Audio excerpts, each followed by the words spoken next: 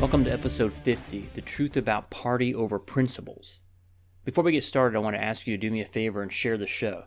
If you're on Facebook or Twitter and the topics such as lack of principles in politics, wisdom, the Roe v. Wade opinion, or the Federalist Papers come up, please share the topic-specific TruthQuest episode with your debate partner. If you're listening to this on the Apple Podcast app, please take a moment and scroll down on the podcast page and give it a 5-star rating. Another way you can help grow the show is to throw a small donation my way at the TruthQuest podcast patronage page. See this episode's show notes page at truthquest.podbean.com. The easiest way to stay up to date on the podcast is to subscribe to it on iTunes or Google Play Music. It's also available on Stitcher, Spotify, and Podbean. The YouTube channel has recently been updated to include topic-specific playlists ranging from abortion, the Constitution, economics, and Christian apologetics. Make sure to check that out. Finally, please join the conversation on Facebook at facebook.com/TruthQuest podcast. 3 things prompted the publishing of this episode. Number 1, as I publish more and more of these TruthQuest episodes, I'm constantly struck by the commonalities I observe as I move from topic to topic, specifically when it comes to the behavior of leftists in general and the National Democrats specifically. Number 2, I just finished Michael Malice's book, The New Right. His perspective on the political landscape was another important piece to the puzzle. And finally, I listened to a podcast episode by Christian apologetic Frank Turek over at crossexamine.org, where he discussed the new absolutes in society. So basically, you mix it all together, and you come out with a new TruthQuest episode examining the idea of party over principles. I realized that with a lack of principles to point to as a guiding force in policy prescriptions, the only thing left to point to is the win. Winning is everything. It doesn't matter who gets hurt. Oftentimes, it's the very people you claim that you want to help. It's all about the win. You must win rhetorically, even if that means the only bullet in your holster is name-calling, denigration, and vilification of your political opponents. You must win even if that means shutting down the speech of people with whom you disagree. You must win even if that means setting forth intellectually lazy and dishonest arguments. You must win even if your current policy positions contradict your position from just a few short years ago. You must win even if your policies and rhetoric change the language and tear down long-held societal norms and customs. It's all about the win, not principles, because there aren't any. So come to think of it, maybe it is their principle, rather than looking towards God or morality, the Constitution, or the consequences of their actions as guiding principles. All they care about is the win. Here are a few examples. Bush lied, people died.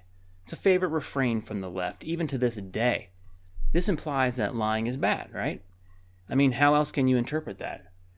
Okay, so let's take them at their word. Lying is bad. What did these same people say about Bill Clinton's lying about his affair with Monica Lewinsky? Or what about Hillary's lies about this illegal email server? Or the lies told by Jim Comey, John Brennan, and the rest of the Russia collusion, FBI, CIA cabal? In all of those high-profile cases, these same people either made excuses for the behavior, defended it, or ignored it. What about Obama's daily lies about the Obamacare law? You get to keep your doctor, you're going to save $2,500 a year? The media, the Democrats and the left in general, were strangely silent. What about the whole global warming agenda? It's been exposed as a lie. It started out as global cooling in the 70s, it shifted to global warming, then to climate change, and now they seem to be hanging on to extreme weather. All along, their theory was based on models using manipulated data, worked by people who wanted to continue receiving government grants to study the so-called problem. All done in order to gain more and more regulatory control over the United States economy. But at what cost? So we're left with only to conclude that lying is not a principle to which the left and the National Democrats subscribe to. By the way, you can listen to episode 7 for a deep dive into climate change. What about stuff like animal cruelty? There's lots of left-leaning folks who support animal rights causes. Okay, that's no problem. They rail against animal cruelty when it comes to slaughtering them for food. Okay, that's fine. So let's take them at their word that cruelty is bad. What do these same people say about the cruel act of killing a baby during a partial birth abortion procedure where the baby is delivered feet first, scissors are inserted into the skull in order to open a hole whereby the brain matter can be sucked out, collapsing the brain so the body can be easily removed? Strangely, when you make such a point, you are greeted with crickets. So we are left only to conclude that cruelty is not a principle to which the left subscribes. Listen to episode number 33 for a deep dive into the mental gymnastics performed by pro-abortion advocates. What about taxes? On the one hand, it appears that our friends on the left subscribe to the principle that whatever you tax, you get less of. Consider their support of tax increases on products such as cigarettes, alcohol, gasoline, and soda. But on the other hand, they constantly advocate for income tax increases and protest against income tax cuts. So if tax increases stifle the tax product, the service, or activity, what do they think will happen when income taxes are raised? Additionally, the left positions themselves as the party of the little guy, the poor, the downtrodden. They protect all those folks from the nasty Republicans. Yet who bears the lion's share of the burden of tax increases? Lower income folks are always the hardest hit by higher taxes because it takes a larger percentage of their income to pay those taxes. Think about taxes on cigarettes. Is a $3 pack tax going to hit the blue-collar guy harder than the white-collar guy? The leftists are literally screwing their own so-called constituents, all in the name of what? In the same vein as the government-imposed minimum wage laws. Who do they benefit? You might be able to argue that the very few who are already making close to the new wage rate, but that's about it. On the other hand, the list of who it harms is extensive. Everyone who makes less than the new mandated minimum wage, their hours get cut, payrolls get cut, low-skilled and no-skilled workers lose their jobs, and businesses close. So you go from having a low-wage job to no job. So what principle drives the left to push for raising minimum wage?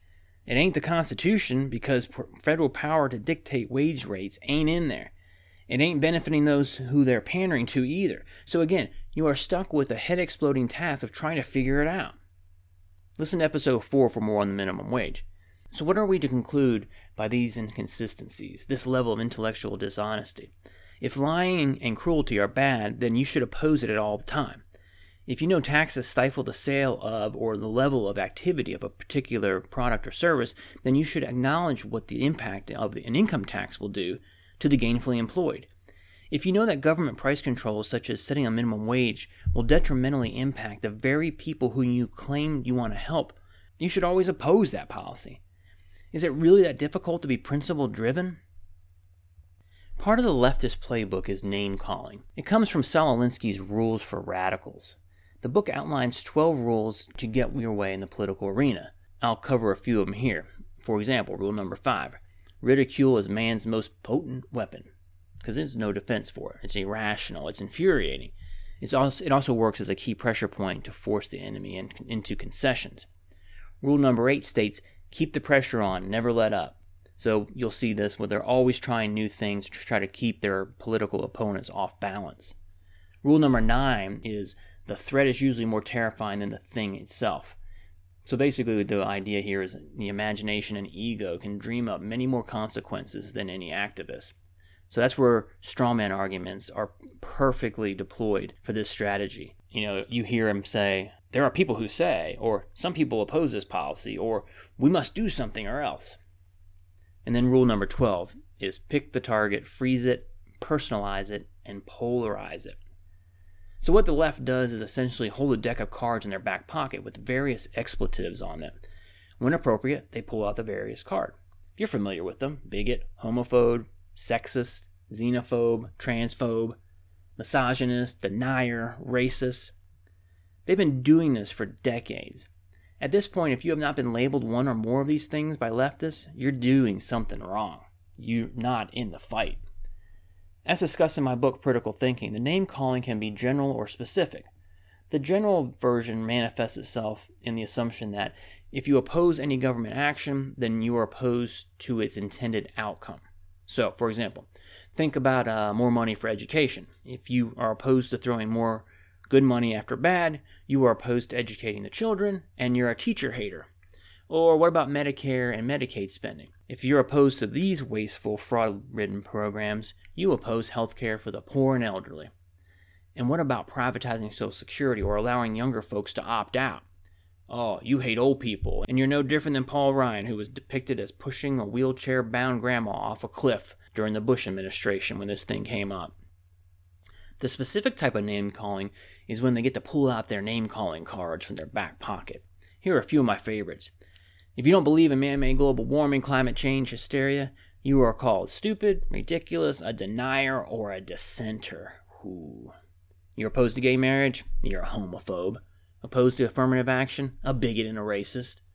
Opposed to Obamacare? Evil monger, or you want to deny people health care? Opposed to amnesty for illegal immigrants? You're a xenophobe. Believe in the Second Amendment? You're a cold-blooded killer.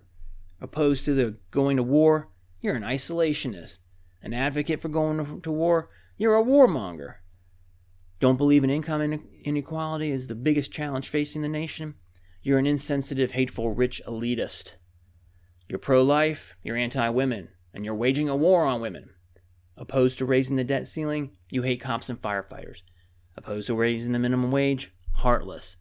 An advocate for welfare reform? Callous and cruel. Why do leftists say these things? Because their only principle is winning at all costs. Which ideology consistently calls for the censorship and deplatforming of people with whom they disagree? Who forced out Brandon Ike, the former CEO of Mozilla, because he donated $1,000 to California's Proposition 8 back in 2008? See, that was the proposition that actually passed, which defined marriage as between a man and a woman.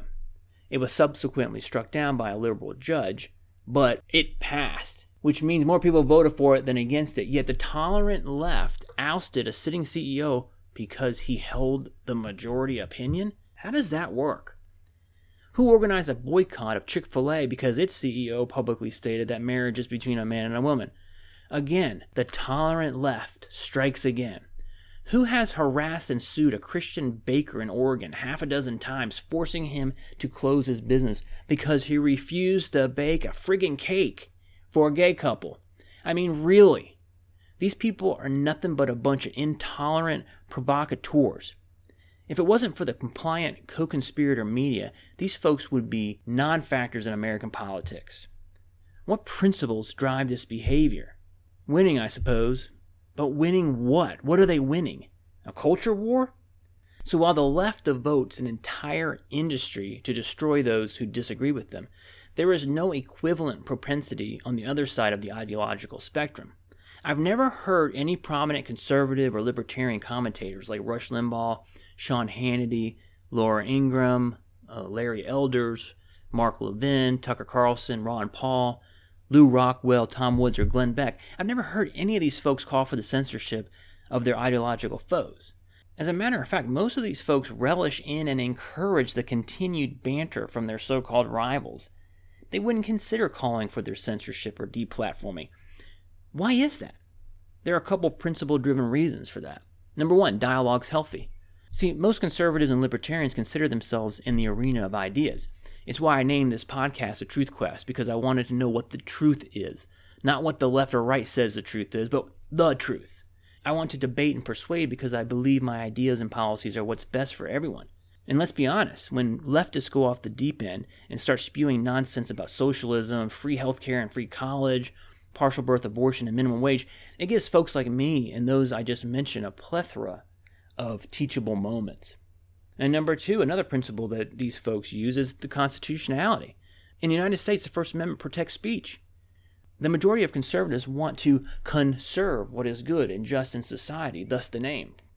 They believe, as I do, that the United States Constitution is the greatest political document ever written, and if you want to change it, offer up an amendment, but don't run around boycotting, shutting down speech, and have an activist judge legislate from the bench. And a third principle is conservatives and libertarians do not believe we have the right to go through life unoffended. If you don't like what Steven Crowder produces or the message that Jordan Peterson presents, don't subscribe to their YouTube channels. If you think Breitbart is fake news, get your news from CNN or MSNBC or the Huffington Post or the Young Turks. They are surely not going to disappoint you. Another demented strategy of the left is constantly threatening the advertisers of conservative outlets. They organize boycotts and online harassment campaigns. This is the whole reason Media Matters exists. Look at the advertisers of the number one news network in the world, Fox News, for evidence of this form of harassment. So why do we see this type of behavior from leftists? Because their only principle is winning at all costs. So what does this incessant name-calling devolve into? Well, naturally, it devolves into violence. Which ideology's members have demonstrated a willingness to participate in violence in the United States over, say, the last decade or so? I'm going to answer that question with a series of questions. Who shot up the congressional softball practice? Who composed the Occupy Wall Street crowd? Who composed the Antifa movement? Who gets in the face of senators and press secretaries in restaurants? Who punches MAGA hat-wearing Trump supporters standing in line to go to one of his rallies? Which ideological bend are the likes of Kathy Griffin, Madonna, Robert De Niro, and Johnny Depp from? All of whom have, shall we say, strongly suggested violence against Trump. What do you expect to happen when you have long-standing, high-powered national Democrats spending 2 years spewing nothing but hate for the current resident of the White House? Think about Maxine Waters and Adam Schiff, Bernie Sanders and Elizabeth Warren. What do you expect to happen when long-standing, high-powered media outlets spend 2 years spewing nothing but hate and a bunch of fake news for the current resident in the White House? Think CNN, MSNBC, the New York Times, The View, The Washington Post, Colbert, Kimmel. At least when mainstream conservative-leaning politicians and media outlets opposed Obama, they opposed his agenda, his policies, his lies and his contradictions. They did not assassinate his character or whip up their constituents to the point of violence. Why was that? Well, because of two principles: morality and respect for the office of the presidency. It is immoral to impugn someone's character even if you find their behavior and or their policies repugnant. Honestly, it's immature.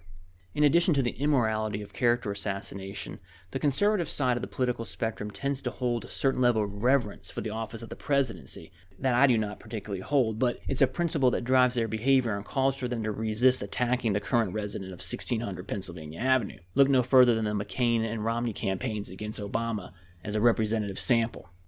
So what principles drive the left's propensity for character assassination? Well, perhaps it's Alinsky's rules for radicals, or perhaps it's their ever-present principle of winning at all costs, even if it means skirting the rules of common decency and morality, even if they display a level of immaturity rarely seen outside a gaggle of middle school girls.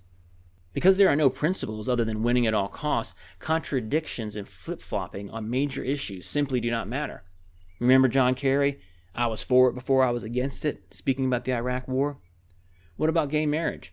Hillary and Obama were anti-gay marriage before they searched deep in their souls and determined that marriage could indeed mean 2 men, 2 women, or 2 or 3 or whatever the leftist dreams up next. What about illegal immigration? Have you seen the YouTube videos of Bill Clinton, Obama, and many current Democratic members of Congress speaking about illegal immigration? In many cases, their views and words mimic President Trump's current rhetoric on the subject. It's almost word for word. In a world where principles are subordinate to party and getting the win at all costs, leftists can afford to bob and weave their way through the public policy landscape without the fear of reaping any reputational damage. If you are a national Democrat or a leftist of any stripe, you can say things that contradict what you said previously with no ramifications because the mainstream media is a compliant co-conspirator in your win at all costs principle. One of the most effective methods the left has employed to influence culture and politics is via the changing of the language and employing moral relativism and creating new absolutes. So think about it. An old absolute was purity and waiting to have sex until after marriage. The new absolute is promiscuity. The old absolute was love. The new absolute is tolerance. You must tolerate everyone's activity or you will suffer the heckler's veto. Think back to our previous discussion about name-calling. The old absolute was humility. The new absolute is pride. I mean, when you think about it, is pride a good thing? I mean, being proud of yours or someone else's accomplishments is fine. But if by pride you mean your opinion or your way of doing things, which goes against natural law or God's commandments, then you're really in trouble. Regular listeners know that I published a book, The Proverbs Project, a few years ago. As a matter of fact, the 2 preceding episodes, number 48 and 49, are pulled from that book. And one of the most often discussed topics in the book of Proverbs, besides wisdom, is cautioning us about the dangers of pride. All right, so back to the old and new absolutes. The old absolute was frugality and saving for a rainy day. The new absolute is instant gratification and debt. The old absolute was kindness. The new absolute is envy, greed, jealousy, resentment, and malice towards others. You know, class warfare, the 1%, you didn't build that, the gender pay gap, calls for slavery reparations, and all the name-calling we have already discussed. The old absolute was truth. The new absolute is power. As Frank Turek put it, quote, instead of standing on principles, these people try and stand by using power because if you don't have principles, all you have is power. All you can do is impose your will on other people rather than to appealing to principles. It's either principles or power. Then, of course, you have the heckler's veto that plays in here, and you have intolerance and deplatforming and censorship. The old absolute was religious freedom. The new absolute is freedom from religion. I mean, they're chasing it away from the public square as fast as possible. The old absolute was life. The new absolute is abortion on demand at taxpayer expense, regardless of point in pregnancy. Think about the language. Illegal immigrants are now undocumented aliens, because you can't say the word illegal. Abortion is choice or reproductive rights. Socialism becomes democratic socialism as a way to divert attention away from socialism's 100% failure rate. Listen to episodes 31 and 32 for a deep dive into socialism. The previous mentioned transformation of global cooling to extreme weather is another one. And again, as I mentioned previously, the definition of marriage has been changed. They couldn't settle for civil unions or contractual agreements between same-sex couples. Nope. They had to force their minority opinion down the throats of all of us old-fashioned homophobic Americans. They had to change the language. So why do they mock? I mean, after all, these are the people who represent themselves as the most tolerant among us. They mock any and everything that is outside of their leftist groupthink bubble. They mocked Vice President Pence because he does not go out alone in public with women other than his wife. Well, why?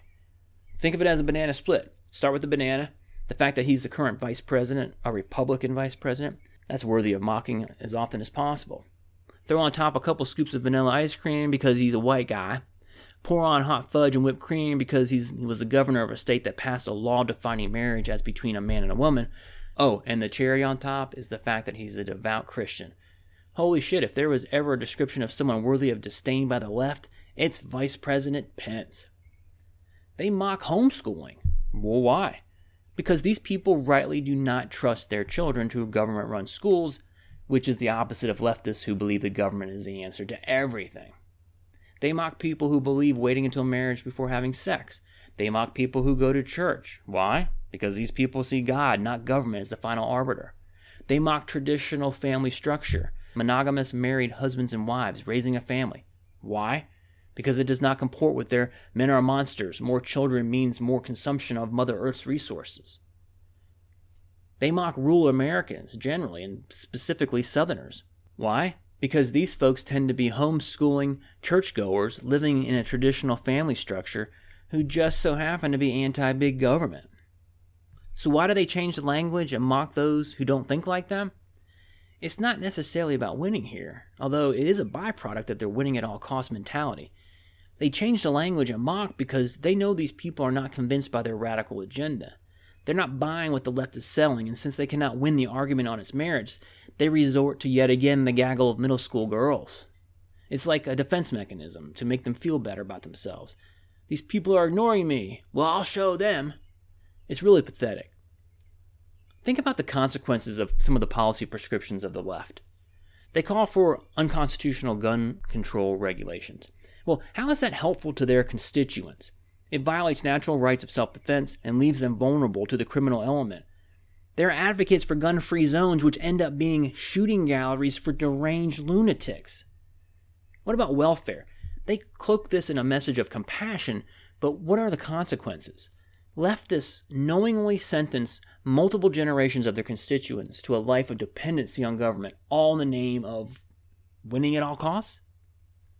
What about their push for abortion? I've spoken at length on this issue. I think I have 4 episodes on abortion, but one thing I've not touched on yet is the emotional impact on women who have abortions. They are told it's a choice and they have a right to their body, so what is a minor medical procedure going to hurt? But there are real lifelong mental and physical post-abortion effects that stay with the women and the father for that matter that are rarely discussed. But for the leftist perspective, it's just another wedge issue used to divide and conquer the electorate. Well, what about the ineffective environmental regulation? You know, the whole climate change agenda, Paris Accords, Kyoto Protocol, carbon credit schemes. Here's a topic ripped from today's headlines: sanctuary cities and open borders. Leftists know their agenda is not popular with most of America, so what to do? Import new voters, of course, or at least flood the zone for the next census so that blue states can improve their representation in Congress. Why do you think they oppose the citizenship question on the census? Blue states are dying from an exodus of their sane citizens. They are escaping high taxes and ridiculous regulatory environments. So what is the leftists to do in order to maintain their congressional representation? Import new residents just in time for the 2020 census. Who cares what the consequences of this policy might be? It's all about winning. Winning at all costs. What about single-payer socialized medicine? By any measure, this is a losing proposition. There are no success stories to point to unless your agenda is more and more government control over the populace. Innovation suffers, waiting times increase, accountability goes out the window, bureaucrats make healthcare decisions. It's outrageous. So why do leftists advocate for it? Again, it's winning at all costs. They know they can win votes by promising the electorate something that seems free. Thus the cries for Medicare for all and ignoring the abject failure of Obamacare. So why do they advocate for these policies if they are actually damaging the country and their constituents? What principle drives these positions?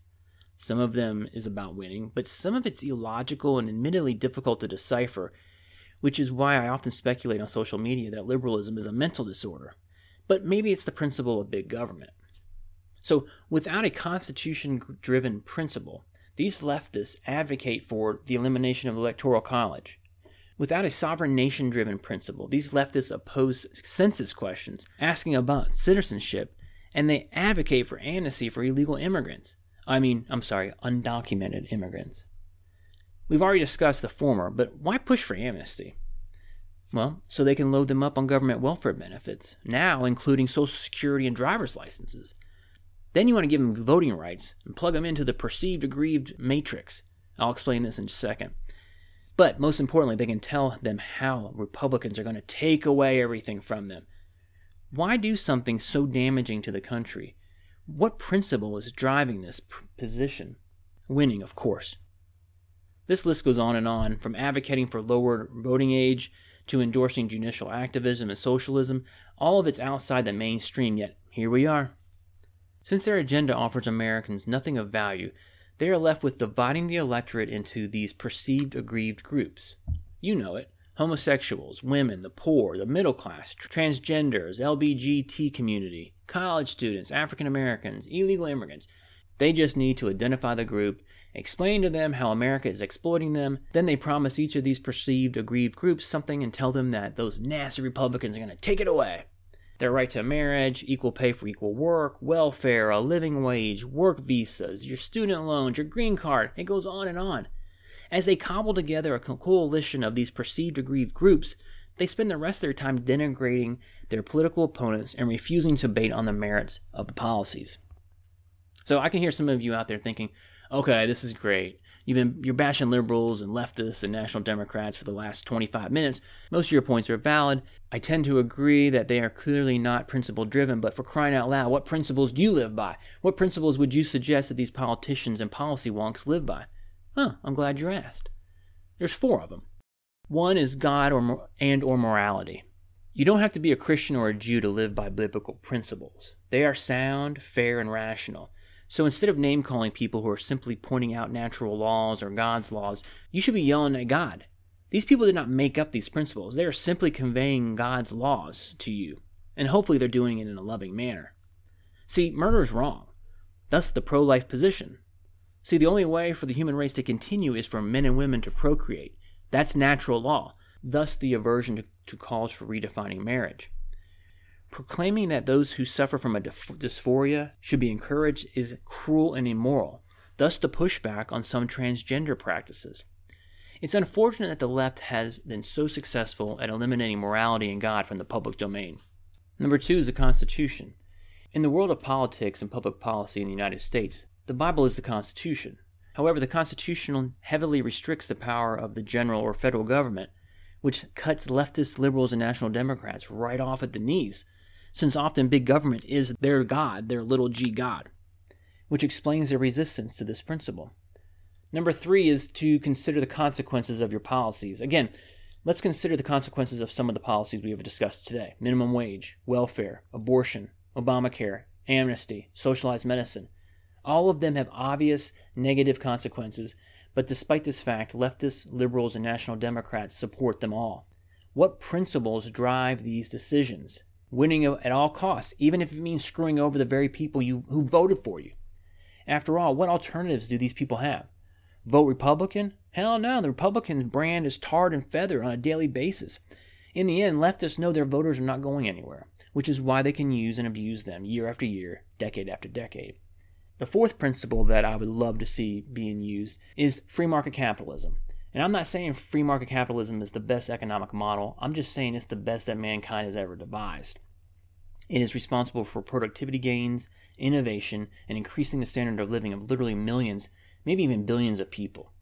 If you teleported someone from 100 to 200 years ago to modern-day America, and they spent one day in any first-world country, their heads would explode as they witnessed everyday life.